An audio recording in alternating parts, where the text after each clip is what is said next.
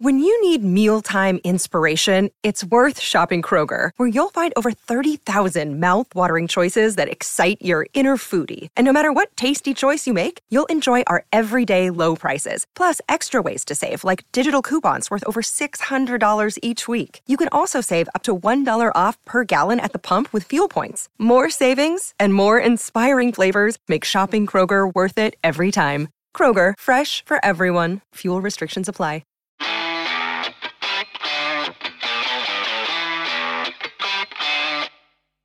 Hello and welcome to this week's edition of the We Are podcast on the DK Pittsburgh Sports Podcasting Network.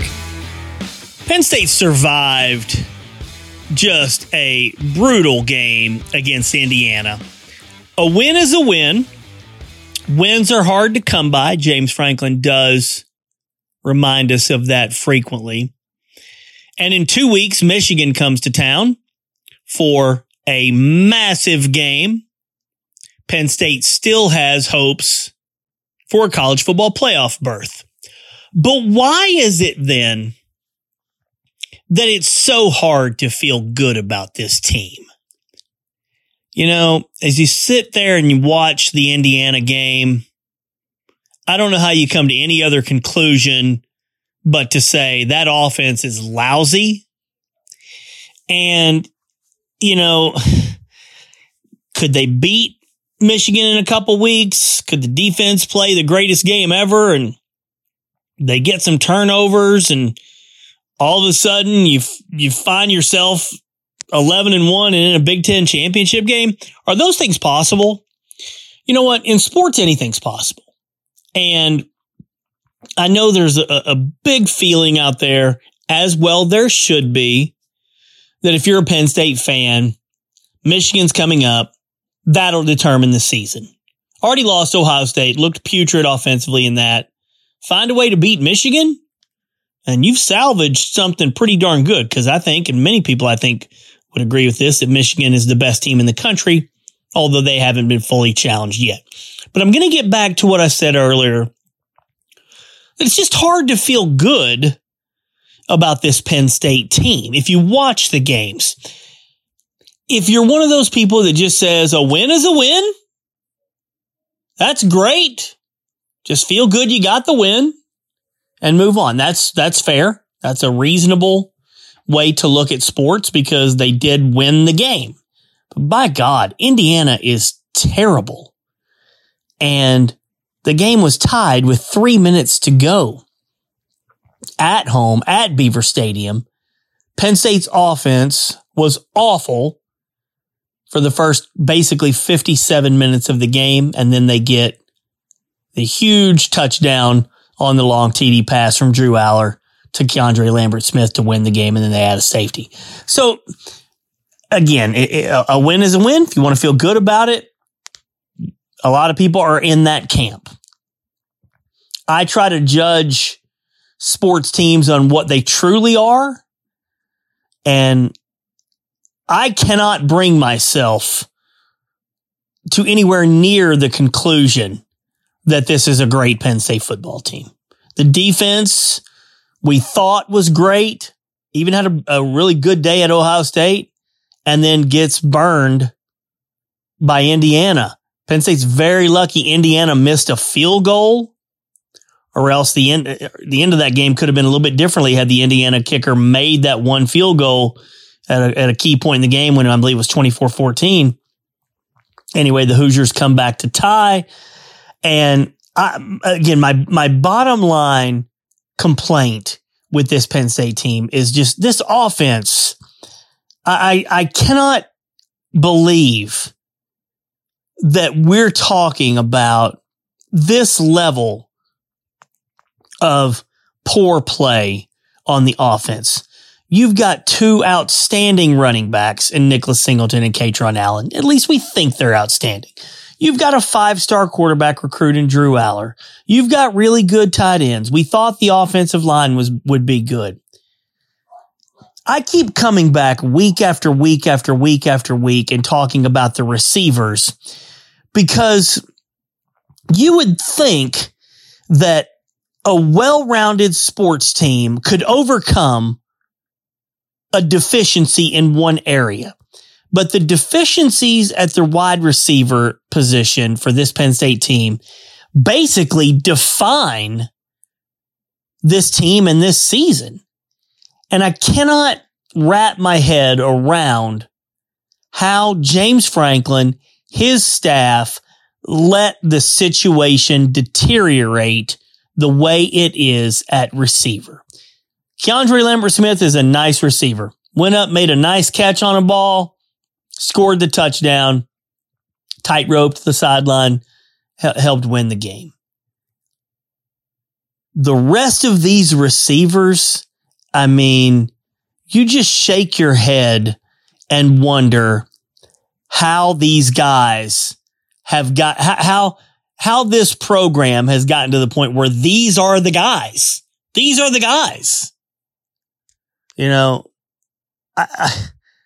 it's hard to be just overly critical of a young man. Dante Cephas is out there trying his best, but he hasn't been anywhere close to the answer. He played most of the game. Malik McClain played most of the game, had no catches. They targeted him one time on a deep ball. Really, really tough break with Harrison Wallace, a third, getting injured. Looked like a shoulder injury. He was wearing a sling in the second half. Who knows how long he'll be out, but oh my goodness, out. Who knows how long he'll be out. But my goodness, man, you take him out of the equation, and now Cephas and McClain, and, you know, we really didn't see Liam Clifford in the game. I mean, what are they going to do at the receiver spot? And why can they not fix this? The head coach is getting paid $8.5 million a year. The offensive coordinator, we believe Yurcich is making around $2 million a year. They've recruited exceptionally well. Why do they not have a better wide receiver group? Because that wide receiver group is bogging down the offense, bogging down the entire team, and bogging down the program.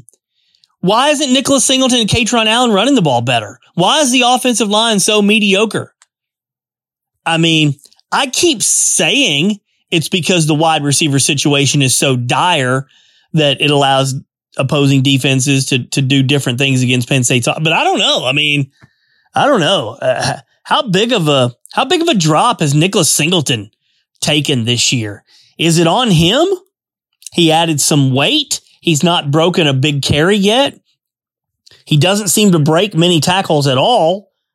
And with the game on the line, they had Katron Allen in the game down the stretch in the fourth quarter. And when the game was tied 24-24, Katron Allen was in the game. We've asked that question really for weeks now. You know, who's the better running back? If the game's on the line, who are you going to have in the game? Again, I feel a little bad because they did win the game. We'll talk about Drew Aller and the touchdown pass, the interception. We'll talk about more of that in the second segment. But I just can't bring myself to being anywhere near optimistic about this offense. It's just, it's mind-boggling, really. You scratch your head and you think, Yurcich's track record, you've got Aller, you've got these running backs. How can they be this bad? How can they be this bad? I mean, to struggle against Indiana, Michigan beat Indiana 52-7. All right. You know, sure, there was a hangover effect after the Ohio State loss, but, you know, quite frankly, Indiana looked like the better team for most of that game. Is there anybody out there that can confidently say Penn State played like the better team? No. I think you can confidently say that for much of that game, the majority of that game, Indiana looked like the better team. How ridiculous is that? So I'm as dumbfounded as all of you. I try to keep perspective on things, and they did win. And at the end of the day, when you win the game, that is what matters most. But remember all the talk for months and months and months about this is James Franklin's best team, most loaded roster, playoff hopes and potential. And when you see it play out on the field and you're just kind of shaking your head of they're getting outplayed by Indiana at home, I mean, it's just hard. It's hard to understand how this team, and again, we're talking specifically about the offense for the most part, but the defense made mistakes, but how this team has looked as pedestrian as it has for really most of this season.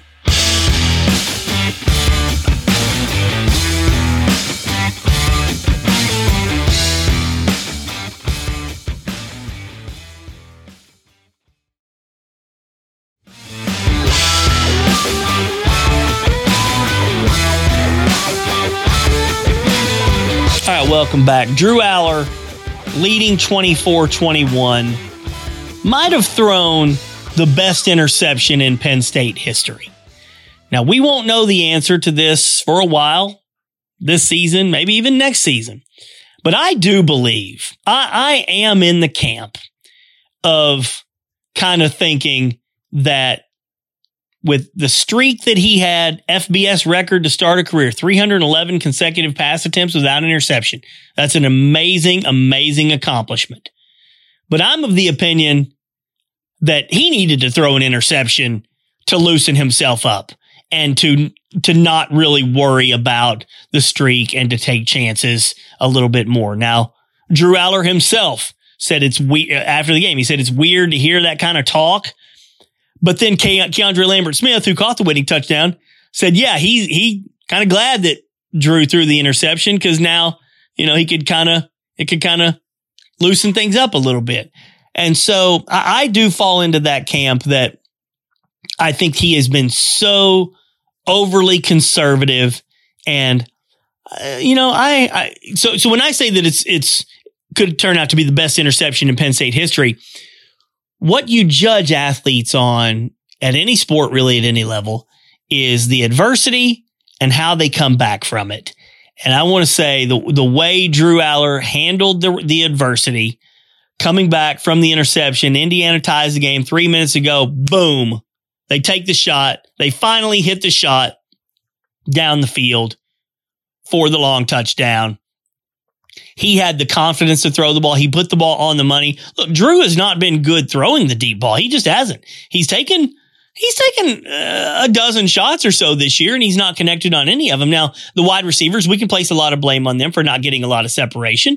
But a lot of times the ball's not really either there or it's not overly catchable anyway. Well, this one was. He gave KLS a shot. He made the catch. But in terms of what that sequence could end up doing for Drew Aller, again, we're not going to know the answer to this week against Maryland or next week against Michigan. This might be a long-term kind of thing, just in terms of his development, a career-defining moment. I'm trying to speak to the best-case scenario here, that maybe he just needed to get that interception out of the way to loosen himself up, realize it's okay to take a chance, understand that, hey, if you make a bad play every now and then, so what? Come back from it. And he did. And the young man deserves a whole lot of credit. He really does. I keep coming back to the opinion that this is not the quarterback we expected to see. Drew Aller just clearly is not the guy that we thought we would see. But maybe he can become that guy. Maybe he is becoming that guy, and he's needed all of these experiences, these ups and downs. I've taken some grief over the last week or so for saying, hey, Geiger, you were the one that was saying during the offseason he's going to have ups and downs. We need to be patient with Drew Aller. Why are you being overly critical of him right now? And you know what? I don't really think I am being overly critical of him right now. For all the downs that he's had, I don't think he's had anywhere near enough ups. Okay. He is not, even at his best, he has not been as good of a quarterback as I thought he would be at his best. I thought there would be some games where Drew would come out and just be phenomenal. And then I thought there could be some games where he'd come out and be really bad. He was really bad against Ohio State. Wasn't real good at all against Illinois. But quite frankly, he hasn't really had many games where he's come out and been really good either. He was good against West Virginia, but after that, not so much. So I had great expectations for Drew Aller's high points this season. He hasn't really reached those. I did think there would be low points this season, and he has reached some of those. But for me, he is a work in progress. He can get better. I do expect him week after week by the end of the season, going into a bowl game. I expect, and maybe this is kind of more of the wishful thinking kind of thing, but I expect him to be significantly better at the end of this season. Hey, we're already through a good bit of the season though. All right. So how much better can he get in 4 or 5, 6 weeks?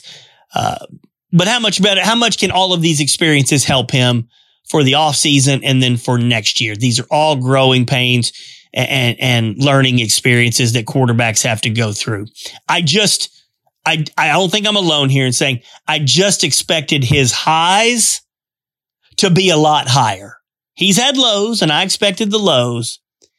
But again, this gets us back to the wide receiver situation, which is clearly an issue. And I don't think I spent enough time earlier on the running back situation because I don't know, man. For as good as Nicholas Singleton looked last year in breaking off those long touchdowns, and I'm the same way as a lot of you. I'm thinking in the back of my head, he's going to get one at some point. He's going to get a oh, this is going to be it. Oh, ankle tackle for a 7-yard gain. Then a little bit later, oh, wait, this could be it. This could be it. He's going to go.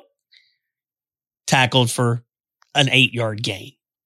There's just not been that level of burst to the second and obviously third level.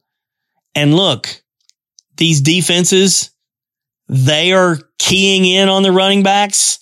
They know that the Penn State passing game is not good enough, and that's where you connect all the dots.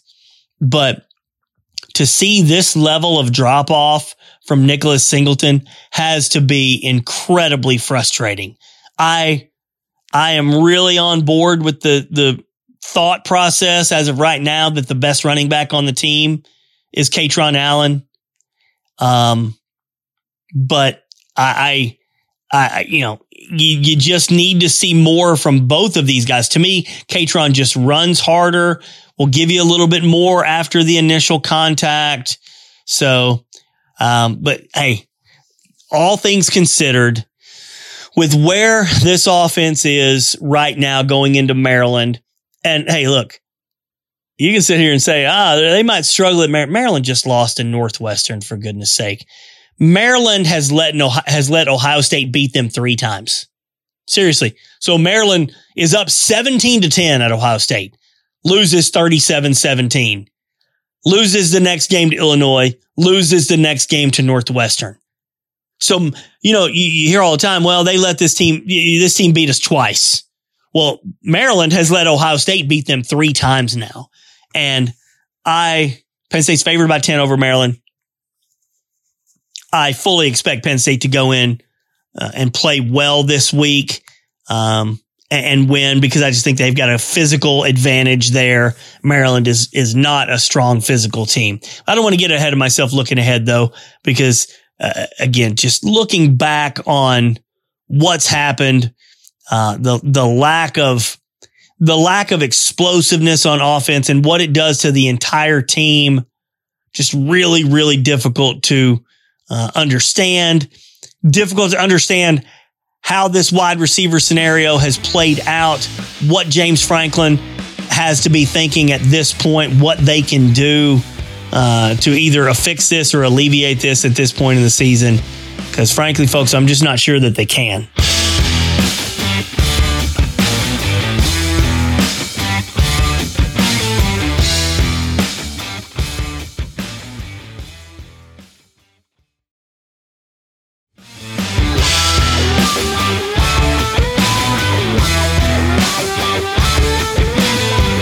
All right, welcome back to the third and final segment. I want to spend a few minutes here talking about the Michigan situation and the alleged cheating scandal. Just kind of break down some of my thoughts on all of this, with Michigan looming here in a couple of weeks. Depending on who you're rooting for in life, in sports, that will shape how you generally feel about something. I'll admit, I was a Patriots fan for a long time with Tom Brady. They played a style of football that I enjoyed. I grew up watching Dan Marino.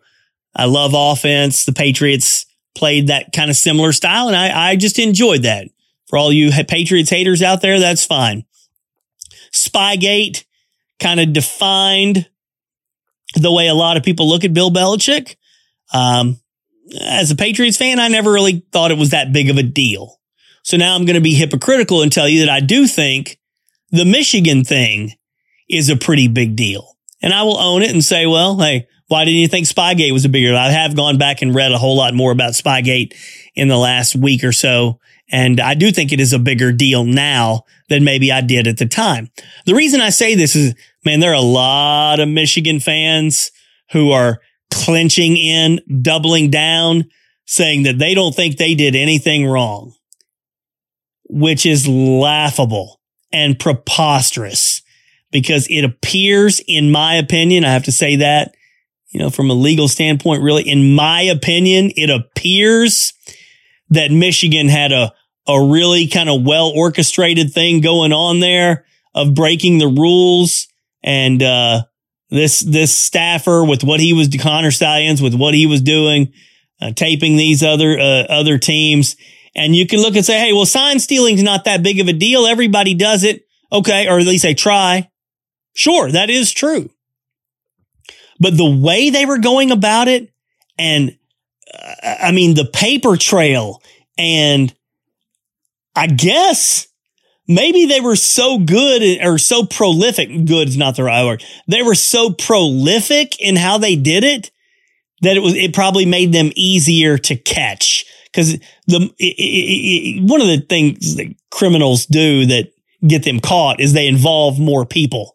If you're going to break a law, break a rule, and you just do it yourself, your chances to get away with it are pretty good. Once you involve somebody else, your chances lessen. Once you involve 5 people, 10 people, 30 people, if you're paying other people to film games and send them to you, now you've run the risk of getting caught because other people are just going to spill the beans on you.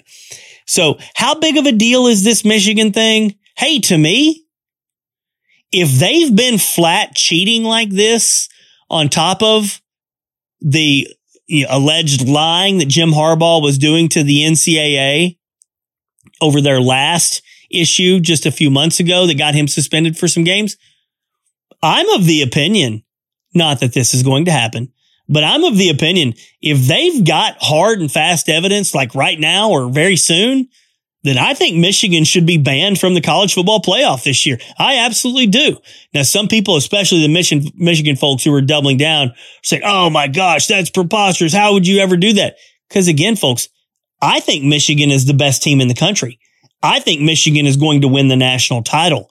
How many times in sports, especially college football or college basketball, have we ever been talking about a team that is fantastic right now being punished in the current present situation that could hurt them this season? We always talk about, well, they'll miss a tournament next year in college basketball, or they'll get a bowl ban next year.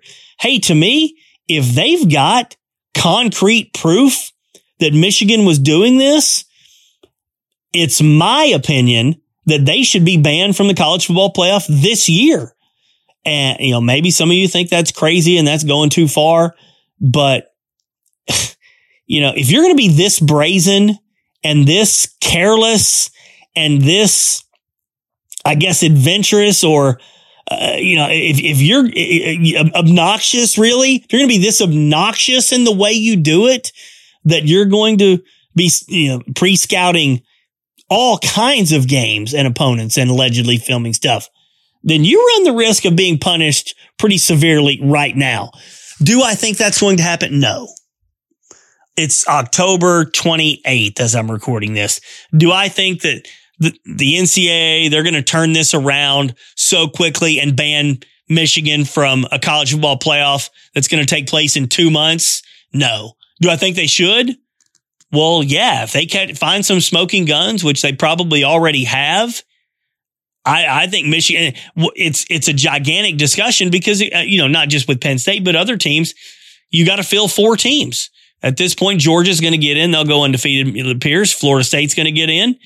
And, then you're talking about, does Michigan get in? Does a second team from the Big Ten get in? Oklahoma loses over the weekend to Kansas. I'm going to say more about Kansas here in a second. But, these are significant decisions that are going to have to be made here in the coming weeks. And no, I don't expect Michigan will be banned. But, hey, I can see reason to ban them. I think it's bad enough if you're cheating to that level to ban them immediately if they do find the smoking gun. And real quick, Lance Leopold, the coach at Kansas, I just want to give a shout out to him. I've said this for a couple years that I think Lance Leopold is the best college football coach in the country that nobody knows. Lance Leopold, I researched him a few years ago when he was at Buffalo and they came to play Penn State in, I think, 2015. And I remember seeing his record. He coached at Division III Wisconsin Whitewater. You know what his record was there? 109-6. And I remember looking at that when he was at Buffalo and thinking, like, how in the world do you go 109-6? And he won something like 6 national championships, 109-6 in Division III.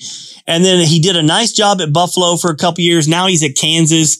And I'm telling you, just in terms of what that guy does with very little, because Kansas doesn't have a great deal of talent. Lance Leopold has always very much impressed me. And that could end up being a big, big game for Penn State with Oklahoma being out of the mix. And now you got one loss with both Big 12 teams, the Pac-12. Washington is still sitting there. Somebody's going to need to beat Washington. If that happens, you could get 2 Big 10 teams in. But look, all this is going to come down to Penn State's got to beat Michigan. Do I think right now, sitting here, that Penn State's going to beat Michigan? Absolutely not. 100%. I'm an absolute no on that. I'm not going to give a score prediction yet. But I think Michigan can win by double digits. Excuse me, even at Beaver Stadium, which, you'd rarely ever pick that kind of loss at Beaver Stadium, a double-digit loss. But 2 weeks out, I don't really see much chance for Penn State to beat Michigan. But hey, go to Maryland this week, win comfortably. Maybe the offense figures some things out. Maybe Drew Aller looks great. And they go into the Michigan game in a couple weeks with a phenomenal amount of confidence. You never know. Sports are crazy. Do I think this is a really good Penn State football team? No, I do not. I think this is an extremely disappointing offense that bogs everything else down. But that's the thing about sports. They'll have chances to go out on the field and prove me or anybody else wrong. By the way, just in closing, want to thank everybody out there in the world, the internet, social media that has sent me some positive messages over the last day or day and a half. I actually felt pretty good that Penn State took a deep shot and won on a long pass play. That's exactly what I was asking James Franklin a few weeks ago. I've tried to own up and say that I worded the question poorly, but it did rub me the wrong way that a lot of national media folks just took the answer and dunked on me because it was a funny video. And yes, it was funny and kind of made fun of me, even though what I was saying and what I was pointing out was 1 billion% true, that you've got to take some shots. You've got to open some things up. Anybody that really knew Penn State football knew exactly what I was getting at, to me, including James Franklin. So for them to win the game on that kind of play, I've had a whole bunch of people contact me, say they won on the Corey Geiger play, which is kind of funny. But I appreciate some of the folks, or a lot of people actually, that have sent some positive messages my way over the last day and a half. Thanks for tuning in, everybody. We'll talk to you next week.